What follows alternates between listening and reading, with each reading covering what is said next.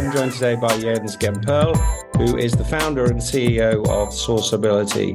Jens, great to talk to you. Thanks for taking the time to chat to me today. I wanted to open with a topic that's kind of hot at the moment for obvious reasons, but has been an issue for probably 3 or 4 years now, and that's the role of geopolitics in the supply chain. Every time there's a conflict, we're hearing from people, what's the impact going to be on the supply chain? How does that impact our supply chain? So what are you hearing from your customers? What are you doing to help provide that information and help mitigate some of that supply chain risk they're seeing? First of all, Philip, thanks for having me and giving us the time to chat a little bit about what's going on in our industry. I think that geopolitical situations that we are facing right now globally is, on one hand, it's a challenge for every supply chain, from how secure, how safe is my existing setup, which brings us back to, I think, what we've learned in the last 2 or 3 years, that companies have to create more flexibility, which means they simply have to have more knowledge and more data to make their decisions. And that's what we are facing right now. We really can see in the last 2 or 3 years, we came from a really critical shortage, a shortage like I've never seen before in the last 30 years, to now. And it was always like this. You had a shortage, and then at a certain point, the shortage fell off the cliff, and it became an excess and inventory environment. And I think that's what we are facing right now. A lot of people have more inventory than they forecasted, than they were supposed to have. In addition to that, now they have pressure maybe on the global interest rates that went up to finance this inventory. And they somehow try to find a balance. Okay, how much inventory I really have to carry, and how much I can maybe find a new home for. So I think this is right now where people like to have the crystal ball and understand better what is going on the production side from the manufacturers and what's going on with their customers. Yeah, I think there are 2 questions there. One is the supply chain shortage, and we'll talk about that. And obviously the other is the geopolitics. And, what we're seeing with particularly the EMS industry is some redesigning of supply chain. So they require that visibility into when components will be available, but it's also where components will be available. So touching on the shortages we've seen over the last 18 months, and as you say, the changes seem to be very, very sudden, and maybe that's because we, as an industry, don't have enough advance warning. Talk to me about how you see that availability, if you see it improving and increasing over the coming months, but also talk to me a little bit about how we can deal with that excess inventory, because I know you have some interesting tools that allow people to figure out what they've got in terms of value, because I think a lot of people bought at crazy prices and don't know what the value of their inventory is. And I think this is kind of our daily bread and butter in Sourceability, that developing of digital tools that we make available to our customers and suppliers. I think what happened is, what we have seen in coming into the shortages was that a lot of industries were like just in time. People really tried to have everything just in time, and then all of a sudden the pandemic hit. Demand in certain areas went through the roof, and in other areas people were concerned that there's no business. Automotive, they 2 or 3 months dealerships were closed. All of a sudden, all business moved online and demand came back. And I think this is where there's a change of mind. I think people understand that they need a healthy stock inventory, buffer stock, that not everything can be just in time. I think this is what a lot of our customers have learned over the last 18 months. But having inventory, and in our industry, the expiration date is it's 2 years. It's not like we're dealing with vegetable and fruits. But if you have inventory for 9, 12, 15 months, that might be a concern. And the question really is, and that what we see right now is to figure out, what do we do with the inventory? is that and incoming inventory. Yeah, what we learn is there's significant investments around the world in productivity, in production capacity. Yeah, so I think the overall our industry will grow. Yeah, production will keep going. If you talk to our customers, here and there we see a drop in demand, but overall it's like with the consumer in the US, it's pretty stable. Yeah, businesses are in the EMS environment. Yeah, if you follow the numbers of the tier one EMS partners, I've seen some of the shares skyrocketing in the last 2 quarters. So it looks like overall.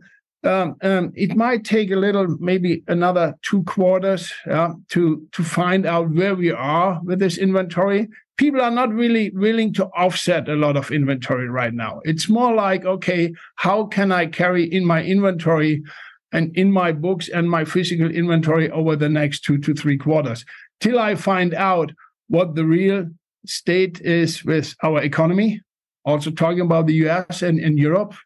Still talking about a potential downturn in the economy, a recession. Yeah, but we are talking about a recession. I don't know in the US since 3 or 4 or 5 quarters. Yeah, and the economy keeps growing. So that's hopefully a good sign for the existing inventory. But in the balance sheets, it's all public company. It hurts. So we are having tools where like an access estimator, where people really can upload their bill of material and they can see what the value of their inventory is today compared to what they might have paid or what they would pay if they go from a regular supply chain. So there's certain factors. Obviously, the date code is always a factor. Is it manufacturing?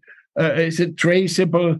Is it original sealed? So these things, they play a role when you make a judgment of the valuation of your existing inventory. Yeah, and that's hugely valuable, isn't it? The glass factory and this idea that digital would allow us to see in the factory and allow us to see where our jobs were. Now everybody wants to talk about the glass pipeline and the idea of this visibility in the supply chain because that's the critical part. And as you say, there's been this huge shift from just in time to just in case.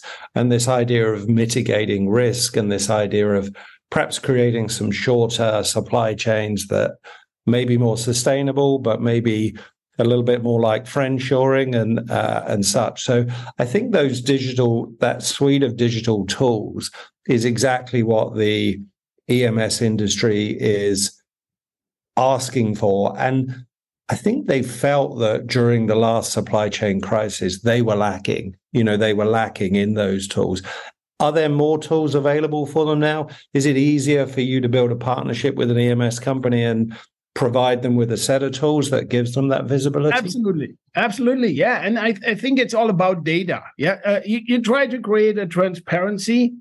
And you try also what is one of the most used words like from our customers is like, is there something predictive out there? Yeah. And we have a tool also that like Data Link, where we have predictive analytics on certain products, on manufacturers, on part number level, where we can see what is the inflow of inventory, what is the outflow of inventory, increase of lead times, decrease of lead times. Yeah, the value, is a product that has multiple distributors or just a single distributor?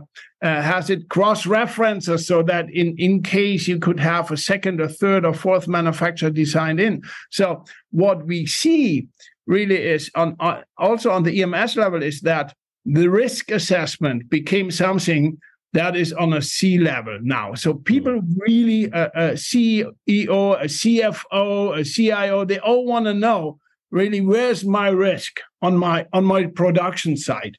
So and what they do is they try to integrate this data that we provide and others provide into their systems. So if it's their ERP systems, if it's their PLM systems, their design systems. We yesterday it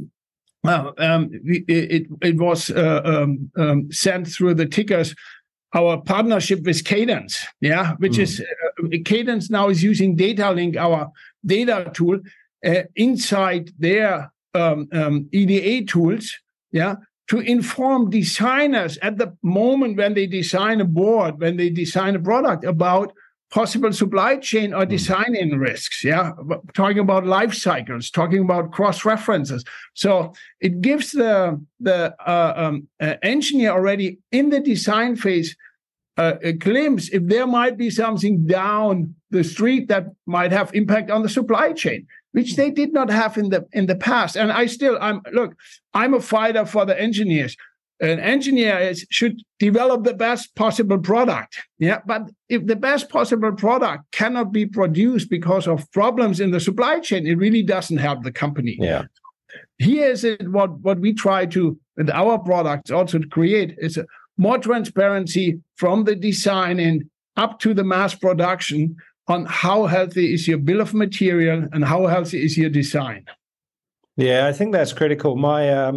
My career started designing printed circuit boards in Cambridge in the UK some considerable time ago, and there was definitely no thought of supply chain risk and concerns about that. But certainly you should be scoring a job for supply chain risk when you design it. You should be scoring that job for supply chain risk when it arrives at the EMS company. And there should be an awareness of that when you're pricing a project. I would say common sense, everyone would agree with you, but also service on the engineering side resulted in that engineers have a tendency to use products that they have used before on their boards, So and here's now now we're talking about life cycle. If you create something for 3, 4, 5 years and you're using the same parts because you're familiar with them and the functionality, then you might not immediately think about, okay, what's the life cycle of this product? Is it 10 years? Is it 12 years? Is it 15 years? Is there a newer product? They have to check, did I ever receive a product change notification for what I'm designing in? So you can see the habits. And I think it's really easy now. You create a bill of material while you design, while you put the board together, and it tells you in a kind of a live mode, okay, look, this part, there is a risk because it's like 12 years in the market, and usually the life cycle is 15 years. So if your product's life cycle is longer than 3 years, you might look for other products to design. Yeah. And, just last question as we wrap up here. I wanted to go back to not so much geopolitics, but geography of manufacturing. Yes. There seems to be a lot of incentives to build additional component capacity, particularly in the Americas, but also in Europe and elsewhere. The CHIPS Act, the European equivalent, the IRA, those different things. My sense is that's very much the long game. That isn't going to have an impact in the short term. How do you see that working out, and how long do you think that cycle will be? Yeah, if we see that life repeats itself, my concern is the closer the factory, the more I go back in a just-in-time delivery model, So the closer the factory, the shorter the ways, and I think the better the relationship. So what I think is, first of all, yes, we have a CHIPS Act in the US and we have a CHIPS Act in Europe. But this is just a small portion of the CapEx that's also invested by the industries on getting more regional instead of global, like they did in the 20 or 30 years ago. Which I think is good because it gives you more flexibility also to react of local demands. So I think it's not only from a perspective of the economy, it's also flexibility in the supply chain. So what we know is that these factories take 3, 4, 5 years to build. So obviously we are not having a huge impact from this in 2024. But, the first factory started planning in 2021, 2022. So I would say in the next 3 to 5 years, we will see results, which at the end of the day, and now we go back to data, I think gives more flexibility to the local production, and back in the days, I remember when companies like HP or Dell or whatever would offshore their production into China or Asia in general, lead times went up. Production, everything got boarded. So if we have a local production and we can use trucks, we get across the US within 3 to 5 days. We get through Europe in 3 to 5 days. So it might also help the supply chain, the planning. The question really is of if the tools, if at a certain point, if we look from 3 years, 5 years from now, can we have all the data that we have in design, that we have in supply chain, that we have in production? Can we all have this data in one system on the customer side? I think that is the number one question. And I think that's where we're going, that at a certain point, we have centralized data, we put intelligence over it, artificial intelligence and human intelligence, and we predict. I think we become more predictable in especially in with this data. Yeah, no, it's huge, Jens. And if you can train an AI with your decades of experience and all your team's decades of experience, it will see scenarios that it's seen before and be able to predict, and that data is there. And I think you make a really excellent point, which is, being geographically close is really valuable, but actually being close in terms of a relationship and close in terms of your alignment with data and with information is even more valuable. We can be the other side of the planet, but as long as we've got the right communication tools, the lines are open, we can see clearly, we'll be able to achieve the outcomes we want in terms of. You're from the EMS environment. When I talk to companies, I remember the day when Flextronics took over Solectron. And they both were a customer of my then employer. It took a while just to get a transparency of the different systems, because they both were really huge companies. And it took and I think we won't have that in the future. I think it will be easy to exchange data if it's through API, EDI, whatever it is. There might be new protocols that even might be easier to process data. So the world gets definitely smarter. At least on the machine learning side. I don't know. We can probably argue about the human side. If we always get smarter or not. If you look at another debate. That's another debate, isn't it? But if you look back and you think, and you mentioned the Solectron Flextronics merger, but if you look back around that time at 2000 and the dot-com bubble bursting, the inventory overhang there was insane, and that was because nobody had any data. Nobody knew how much stock they'd got. They'd bought and they'd bought and they'd bought just in case. I was in Silicon Valley. There was and it was a public event, so I probably can talk about it. It was a public event from Cisco, and Cisco back then started having campuses with new startups that they invested in, and the supply chain. It was a C-level guy, and he said, we had 5 billion in inventory that we had to write off, and the problem was, when we went in production, there are probably hundreds of companies died because we were not able as Cisco to provide the infrastructure, because they all were internet companies. And back then it was simply Cisco who had the main infrastructure to provide to these startups. So they said, on one hand, it was a problem because we delayed these companies to start by 3-6 months. We couldn't deliver the technology. And then when they all died, we had the inventory and we had to write it off. And I think even that in a I don't want to call it a bubble, but in a growth scenario where you have hundreds and thousands of startups trying to get access to a new technology, it's really hard to forecast. If your demand goes from one quarter to the next quarter, by 3 times or whatever, you're not getting the production capacities in place that fast. So I see also the data more long-term, and you have to find a balance. And this is why I think a pure just-in-time environment, we won't have that in the future. Everyone will create some stock, some buffer stock, which definitely makes sense, Okay, it means people need a little bit more capital to finance this stock. Products might become maybe a little bit more expensive on one hand. On the other hand, I have to less to write off. Yeah. And I think that's it's a good trade. It's a good trade. It's a good business balance, isn't it, to achieve those things? And I absolutely agree with you. It's data, analytics. If we've got the information, if we've got better information, we make better decisions there. Yes. And I think when I look at what's happening in the supply chain now, I think it bodes well for the future, and it creates something that's more pragmatic and more sustainable than we've had in the last decade or two. Jens, it's been an absolute pleasure to talk to you. I know we could talk all day. We probably shouldn't. Thanks so much for your time, and I look forward to chatting again soon. Thank you. I thank you. Thanks for your time.